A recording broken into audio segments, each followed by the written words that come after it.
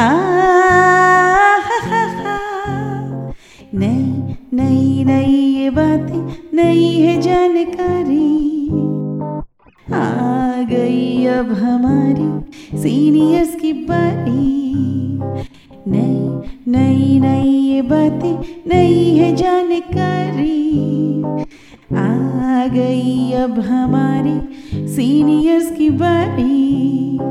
इनके अनुभव से अपनी बदली दुनिया सारी, इनके अनुभव से अपनी बदली दुनिया सारी। दादा दादी नाना नानी करते बातें प्यारी, सुन लो तुम समझ लो तुम, हाँ सुन लो तुम समझ लो तुम, सुन लो तुम समझ लो तुम, बात ये हमारी। खुश रखोगी इनको तो होगी खुशी तुम्हारी। नई बात है ये देखो, नई जानकारी, आ गई अब हमारी सीनियर्स की बारी।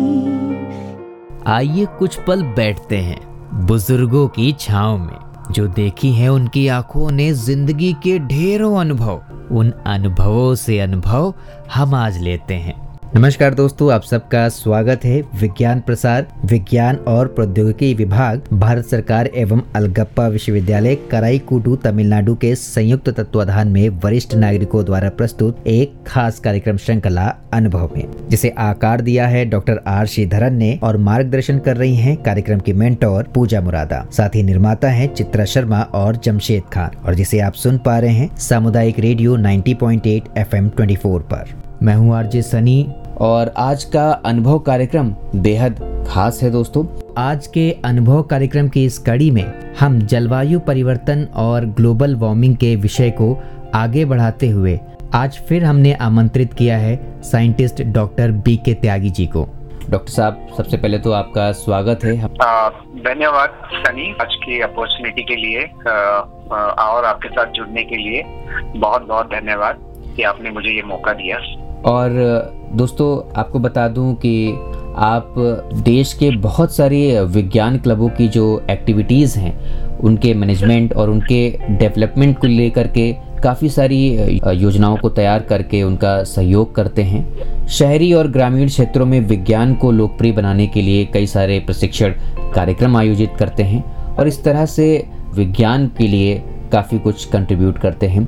डॉक्टर साहब, आखिरकार ये जलवायु क्या है, जलवायु के दायरे में क्या क्या चीज़ें आती हैं, इसका क्या प्रभाव पड़ता है, और ये एक जो साइकिल होता है हवा के धाराओं का, बादलों के आने का, मौसम के आने मौसम के जाने, ये साइकिल बड़ा कॉम्प्लिकेटेड सा लगता है। तो क्या हम इसे आसान भाषा में समझा सकते हैं श्रोताओं को कि ये जलवायु क्या है और ये परिवर्तन का क्या स्वरूप होता है? देखिए, हम अगर भारत का एग्जाम्पल लें तो यहाँ पे हम देखते हैं सर्दी, गर्मी और बरसात होती है, ठीक है। और जैसे कि हम देखते हैं कि हमारी पूरी जो अर्थव्यवस्था है, जलवायु से हमारा बहुत तकड़ा संबंध है। जलवायु मतलब कि जो आपका ये एक बहुत सारे फैक्टर का जो कहें कि एक कॉम्बिनेशन है, जिसमें हम देखते हैं हवा, पानी और टेम्परेचर, सूरज कितना चमक रहा है और उसके बाद जो हवा में जो वाष्प है वो कितना है। तो अगर आप एक बड़ी मजेदार बात ये देखें कि जैसे भारत में ये कहते हैं ना कि जब आप खबर सुनते हैं कि जो 31 जून को जो मानसून है वो केरल तक पहुंच जाएगा, ठीक है ना। यानी कि ऐसे बादल जो पानी से भरे हुए हैं, वाष्प से भरे हुए हैं, वो 31 तारीख को केरल का जो तटीय इलाका है वहां पे बारिश करने लगते हैं और उसके बाद वो पूरे देश में हम फैल जाते हैं। और जुलाई के एक महीना लगता है, जुलाई तक आते आते हम देखते हैं कि दिल्ली और उत्तर प्रदेश और ये जो आसपास का इलाका है वहां पे बारिश होने लगती है। तो ये एक पैटर्न बना हुआ था जलवायु का कि यहाँ पे हम कहते हैं ना कि जैसे हम शिमला जाते हैं, वहाँ की जलवायु कैसी है, वहाँ की जलवायु थोड़ी ठंडी है क्योंकि वो पहाड़ी इलाका है। और जो हम दिल्ली की बोले कि यहाँ थोड़ा गर्म है, लेकिन यहाँ पे गर्मी भी होती है, सर्दी भी होती है, बरसात भी होती है। लेकिन अगर हम शिमला की बात करें तो शिमला में जो जनरल जो एवरेज टेम्परेचर है वो हमेशा ठंडा ही रहता है, यानी कि वहाँ पे पूरे साल भर जो लोग हैं वो उनको पंखा चलाने की जरूरत नहीं पड़ती है। लेकिन अभी क्या हो रहा है कि मानसून जो है हम देख रहे हैं कि वो बड़ा, उसका जो पैटर्न है वो बदल गया है। वो कभी जल्दी आ जाता है, कभी देर से आ जाता है। और जो कि पूरे भारत में जो एग्रीकल्चर कहीं जो खेती थी जो मानसून के ऊपर डिपेंड करती थी, उससे वो डिस्टर्ब हो गई। यानी कि हमारी फूड सिक्योरिटी जो है, जिससे हमें खाना अन्न मिलता था, वो गड़बड़ आ गई। अब बारिश नहीं होगी तो जहाँ पे सिंचाई के संसाधन नहीं है या जहाँ पे उस तरीके से सिंचाई हो नहीं सकती, जैसे पहाड़ी इलाका है, वहाँ देखिए ना कि सीढ़ी नुमा खेत होते हैं, तो वो सिर्फ वर्षा के ऊपर डिपेंड करते हैं उनको पानी देना। तो ये अगर होगा गड़बड़, तो आप देखिए कि किस तरीके से पूरा जो जीवन है वो डिस्टर्ब हो जाएगा। तो जलवायु का मतलब कि बहुत सारे फैक्टर का कॉम्बिनेशन, और वो मिला के वहाँ पे जो पूरे एक साल भर में या एक ओवर दी लास्ट 10 ईयर किस तरीके का जो कहें कि वातावरण वहाँ रहता है, ठंडा रहता है, गर्म रहता है, शुष्क रहता है, इसको हम जलवायु कहते हैं। मौसम नहीं, मौसम आज का हो सकता है, आज ठंडा मौसम है, कल गर्म मौसम हो गया। जलवायु का मतलब है कि एक लॉन्ग टर्म में वहाँ का जो एवरेज टेम्परेचर है, ह्यूमिडिटी है, या जो सूरज की चमक है, वो कितनी रहती है, तो इसको हम जलवायु कहते हैं। तो जलवायु परिवर्तन से मतलब ये हुआ कि ये जो सारे फैक्टर है ये गड़बड़ हो गए। जो एवरेज टेम्परेचर है वो ज्यादा हो गया, जो हवा में जो नमी होनी चाहिए उतनी नहीं है, और तो इस तरीके से जो परिवर्तन आ रहा है, तो हमारा जो जीवन था जो उसके अनुसार ढला हुआ था, वो अभी या तो हमें अपने आप को चेंज करना पड़ेगा, उसके लिए फिर संसाधन चाहिए हमें, और नहीं कर पाए तो हो सकता है कि वो प्रजाति ही ना बचे। जैसे कि हम देख रहे हैं बहुत सारे जो जीव जंतु हैं जो कि वो लुप्त होते जा रहे हैं। और दूसरा, कुछ ऐसे जीव जंतु, क्योंकि आदमी तो अपने को ढालने की एक, और या कहें क्योंकि वो उसके पास टेक्नोलॉजी है, तो वो एक बहुत ही कहें कि एक जो एडवर्स एनवायरनमेंट है उसमें रह सकता है, अपने आप को सुरक्षित कर सकता है। लेकिन जो जीव जंतु हैं उनके पास ये काबिलियत नहीं है, तो वो क्या करते हैं, वो शिफ्ट हो जाते हैं, यानी वो माइग्रेट कर जाते हैं दूसरी जगह। तो बहुत सारे जो इवन पेड़ पौधे और जो जीव जंतु है, जिसमें तितलियां हैं, पक्षी हैं, वो ऊंचाई पे और पहुंच रहे हैं, यानी वो जहाँ पहले नहीं दिखाई पड़ते थे अब दिखाई देने लगे हैं, क्योंकि उनको वहां पे ज्यादा सहूलियत हो रही है नीचे रहने के बदले, क्योंकि वहाँ का जो जलवायु है वो बदल गई है। तो इस तरीके से मतलब हम देख रहे हैं कि जो वनस्पतियों का, जीव जंतुओं का की जो प्रजातियां हैं वो समाप्त होती जा रही हैं, या वो शिफ्ट करती जा रही है दूसरी जगह। तो इसलिए ये जो कहीं की जलवायु से हमारा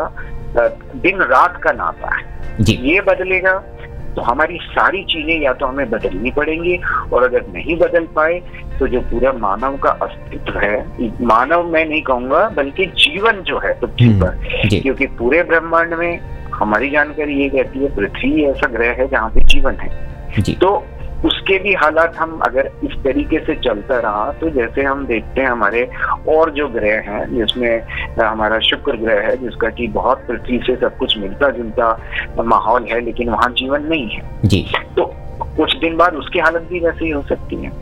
तो इसीलिए ये जरूरी हो जाता है कि जो, और ये इसमें जो सबसे रोचक बात है वो ये कि ये सारा जो बदलाव किया है ये मानव हस्तक्षेप से हुआ है जी, यानी हमारी कारगुजारियों से हुआ है।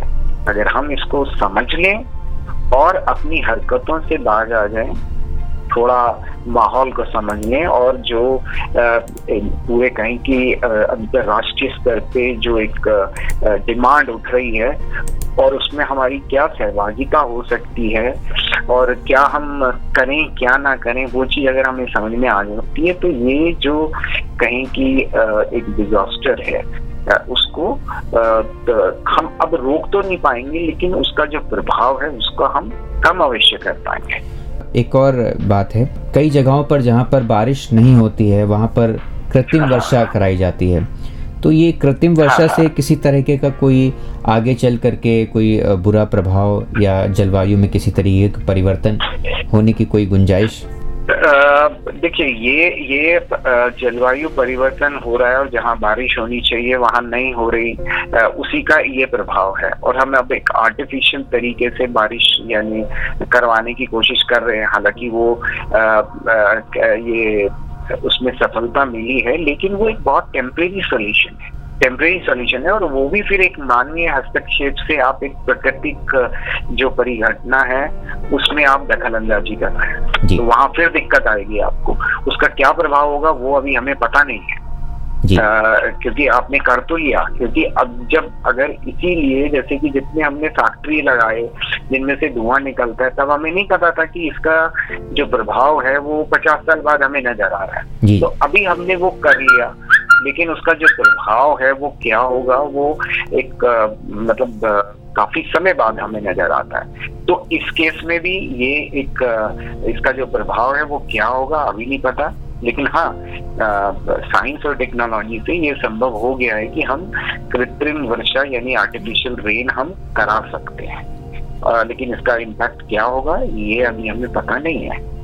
हमें मतलब वो कहते हैं ना, वेट एंड वॉच, आपको इंतजार करना पड़ेगा। और वो कहते हैं ना, ऊंट किस करवट बैठेगा वो हमें नहीं पता। वो नुकसान होगा, नुकसान ही, क्योंकि एक मानवीय एक नेचुरल प्रोसेस में आप इंटरफेयर कर रहे हैं। पहले तो आपने इंटरफेयर कर दिया। आप वो कहते हैं ना कि जैसे आप किसी गाय अगर दूध नहीं देती तो गांव में देखा ना, वो इंजेक्शन लगा के दूध निकाल रहे हैं। तो आप कुछ उस तरीके से कर रहे हैं, तो कहीं ना कहीं उसके नुकसान तो हो गए ना आपको जी, जो अभी हमें पता नहीं है। अभी तो हमें लग रहा है कि हम ये करना चाह रहे थे, ये हो गया, हमारा काम हो गया, लेकिन उसका प्रभाव क्या होगा वो अभी हमें देखना पड़ेगा। और जहां तक मुझे लगता है कि वो क्योंकि हालांकि जो ये वर्षा होती है आर्टिफिशियल, उसमें जो एटमॉस्फेयर में जो वातावरण में जो जल की वाष्प है यानी जो भाप है, पानी जो भाप फॉर्म में अवेलेबल है, उसको ही हम कंडेंस कर रहे हैं, ठीक है ना। तो वो जो एक प्रोसेस जो नेचुरल हमें मिलता था कि पूरा बंगाल की खाड़ी और अरेबियन सी से जो बादल आते हैं पानी से भरे हुए और पूरे हमारे भारत को जो है वो कहें कि इरिगेट कर देते हैं, जिसमें कि हमारे जो ग्लेशियर्स हैं वो उसको पानी मिल जाता है। वो बर्फ जो है वो साल भर हल्के हल्के पिघल के नदियों से पानी जो हमारे को मिलता रहता है, वो दिक्कत हो जाएगी। जब ग्लेशियर पिघल जाएंगे तो हमारी सारी जो नदियां हैं, जो 12मासी नदियां हैं, जिसमें गंगा, जमुना और जो वो हैं जिनका जो स्रोत है वो ग्लेशियर्स हैं, वो उसमें पानी कम हो जाएगा। हो सकता है कि वो सिर्फ जो 12मासी जिसको हम कहते हैं वो सिर्फ सीजनल हो जाए, यानी जब बारिश होगी तभी उनमें पानी होगा। जैसे ऑलरेडी बहुत सारी नदियों के साथ पूरी दुनिया में ये हो चुका है। भारत में भी कई ऐसी नदियां आप देखें, उनमें सिर्फ अब जो पानी है जब मानसून आता है तभी होता है, अदरवाइज वो सूखी रहती है जी। तो ये सारी चीजें जो है क्लाइमेट चेंज, ग्लोबल वार्मिंग का प्रभाव है। और वो जो बात मैंने पहले भी कही, उसमें इम्पोर्टेंट बात ये है कि ये सब हमारी कारगुजारियों से हो रहा है। हम अगर अभी नहीं संभले तो फिर कभी नहीं संभलेंगे, क्योंकि बहुत सारे रिपोर्ट्स में ये बोला गया कि जो हमारे एनर्जी समेत, ऊर्जा समेत जो हम जिन तरीके से हम प्राकृतिक संसाधनों को मतलब कहें कि उनका दोहन कर रहे हैं, अगर ये पैटर्न अगले 20-25 साल तक और चल गया तो हम पॉइंट ऑफ नो रिटर्न पे आ जाएंगे। यानी कि फिर मानव प्रजाति यानी जीवन की जो वो कहे ना नाश होना, उसको कोई रोक नहीं पाएगा। तो अभी यही पीरियड है, कुशन पीरियड है, जिसमें हमें संभलने के लिए प्रकृति हमें टाइम दे रही है। तो मुझे लगता है कि अभी हमको थोड़ा हम जो काम कर रहे हैं उसके देखें कि इसमें जो एनर्जी को बचाएं। और जैसे आपने देखा होगा कि क्यों हमने जो वो जो पहले बल्ब था, बल्ब के बाद हम देखते हैं फ्लोरोसेंट ट्यूब आया और अब एलईडी की बात आ रही है। तो एलईडी क्यों इस्तेमाल कर रहे हैं? क्योंकि अभी भी बिजली का जो स्रोत है हमारे पास वो कार्बन बेस्ड है, लेकिन एलईडी जलाने से जो ऊर्जा की खपत है वो कम होती है। यानी कि हम एक तरफ नए स्रोत ढूंढ रहे हैं, बिजली के, दूसरी तरफ बिजली की खपत कम हो ऐसे उपकरण बना रहे हैं जी। तो हमें अगर अपने घर में हम देखते हैं कि कहीं पे ऐसा माहौल है जहाँ पे कि हम जो आधुनिक उपकरण है उनको लगाएं जिससे बिजली की जो बचत है वो हो, वो सारे उपाय हमें घर से जो है वो शुरुआत करनी पड़ेगी। भाई आपके पास गाड़ी है तो वो पेट्रोल जलाती है, पेट्रोल से फिर आप देखें कि उसमें जो कार्बन रिलीज होता है, तो जहां तक जरूरत नहीं है वहां तक मुझे लगता है वो पैदल चलें या गाड़ियों का इस्तेमाल कम से कम करें। और बाकी जगह, कई जगह तो पूरे दुनिया में, यूरोप के देशों में उन्होंने लिखा है कि वो गाड़ी जो है एक दिन नहीं चलाएंगे, क्योंकि भारत में भी इसको कहें कि इस मूवमेंट को लेके काफी कहें कि जानकारी भी है और लोग, बच्चे, खासकर बच्चे इसको अपने जीवन में शामिल भी कर रहे हैं। तो मुझे लगता है कि अब एक शुरुआत हमें करनी ही पड़ेगी, इसमें चॉइस नहीं बची है। और फिलहाल डॉक्टर साहब, क्योंकि समय की थोड़ी कमी है तो अभी फिलहाल हमें कार्यक्रम को समापन की ओर बढ़ाना होगा। हम फिर कभी इस विषय पर और भी गहराई से बात करेंगे, पर अभी वक्त हो चुका है कार्यक्रम को समापन की ओर बढ़ाने का। और डॉक्टर साहब, आपका बहुत बहुत धन्यवाद कि आप स्टूडियो में पहुँचे और अपने जलवायु परिवर्तन और ग्लोबल वार्मिंग की इस विषय पर इतनी सारी बातें की। चलते चलते अगर आप कुछ कहना चाहते हैं हमारे श्रोताओं से तो आप जरूर कहें। बिल्कुल बिल्कुल, ये बात अभी बहुत दिनों से चल रही है कि अभी नहीं तो कभी नहीं। हमें अपनी जो कहें कि कारगुजारियां हैं उनको एक बारी देखना पड़ेगा, और जहाँ पे सुधार किया जा सकता है, जो हमारे पास साइंस और टेक्नोलॉजी ने जो ऑप्शन दिए हैं उनको जीवन में अपनाएं। और इस पृथ्वी जो ग्रह है जिसको ब्रह्मांड सुंदरी कहा जाता है, क्योंकि इसलिए कि पूरे ब्रह्मांड में यही एक ऐसा प्लेनेट है अभी तक हमारी जानकारी के अनुसार जहाँ इतना खूबसूरत जीवन है और कहीं नहीं है। तो उस जीवन को अगर बचाना है तो वो हमारे हाथ में है। तो उसके अनुसार ये जरूरी हो जाता है कि हम जो कर रहे हैं उसको करने से पहले ये सोच लें कि कहीं हमारे करने से पर्यावरण को नुकसान तो नहीं हो रहा। अगर हम ये सोच के साथ अपने जीवन को चलाएंगे तो मुझे लगता है कि ये पृथ्वी जो है ऐसे ही हरी भरी रहेगी, और जो ये संकट अभी उभरा है इससे हम पार जो है वो पा पाएंगे जी। मैं सबसे पहले सामुदायिक रेडियो 19.8 FM 24 को धन्यवाद देना चाहूंगा कि उन्होंने मुझे आज अपने स्टूडियो में इनवाइट किया और अपनी बात कहने का एक मौका दिया। और मैं यही कहना चाहूंगा कि अभी नहीं तो कभी नहीं, क्योंकि अगर आज हमने अपने कल के बारे में नहीं सोचना शुरू किया तो शायद कल जो है वो आज जितना खूबसूरत नहीं होगा। और इसके लिए ये जरूरी हो जाता है कि कुछ भी करने से पहले हम ये देख लें, परख लें कि मैं अपने इस वातावरण में अपने कारगुजारी से इसको नुकसान तो नहीं पहुंचा रहा। यानी कि मेरा जो कार्बन फुटप्रिंट है, मैं कितना जो एनर्जी इस्तेमाल कर रहा हूँ उसको उस तरीके से इस्तेमाल करने से मेरा जो कार्बन इमिशन होगा वो कितना होगा। तो ये अगर मैं सोच के अपना हर एक एक्शन करूँ डे टू डे का, तो मुझे लगता है कि ये जो पृथ्वी ग्रह है ये हमेशा ही ऐसा हरा भरा रहेगा और इसमें जो जीवन जो है वो इसी तरीके से लहलाता रहेगा। So once again thank you community radio 19.8 FM 24 for giving me this opportunity. Thank you Sunny. बहुत बहुत धन्यवाद आपका भी FM 24 की ओर से। और दोस्तों फिलहाल समय हो चुका है आप सभी से विदा लेने का। आप सुन रहे थे सामुदायिक रेडियो 90.8 FM 24 पर अनुभव कार्यक्रम की यह खास कड़ी RJ सनी के साथ। धन्यवाद। आप सुन रहे हैं 90.8 FM 24 आपका रेडियो आपकी धड़कन।